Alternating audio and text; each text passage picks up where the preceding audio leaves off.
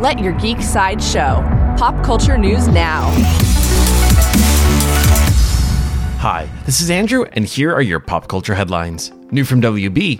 WB shared their final trailer for The Matrix Resurrections. The trailer shows Neo and Trinity fighting against the noise of the Matrix with the noise of war.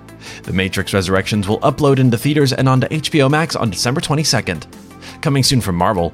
According to Deadline, director Destin Daniel Cretton is set to return for Marvel's sequel to Shang-Chi and the Legend of the Ten Rings. Cretton is also reportedly developing TV projects for Marvel Studios. There is no further news about Shang-Chi 2 at this time. For fans of Harry Potter, HBO Max released the first look teaser for Harry Potter 20th Anniversary Return to Hogwarts. The teaser opens with a newspaper that says, "Hogwarts welcomes back alumni."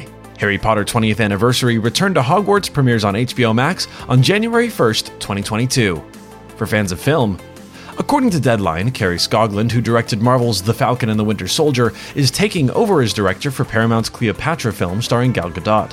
Skoglund is stepping in for now producer Patty Jenkins, who will be able to refocus on a previously paused Star Wars project. Patty Jenkins will continue work on Star Wars Rogue Squadron and Wonder Woman 3.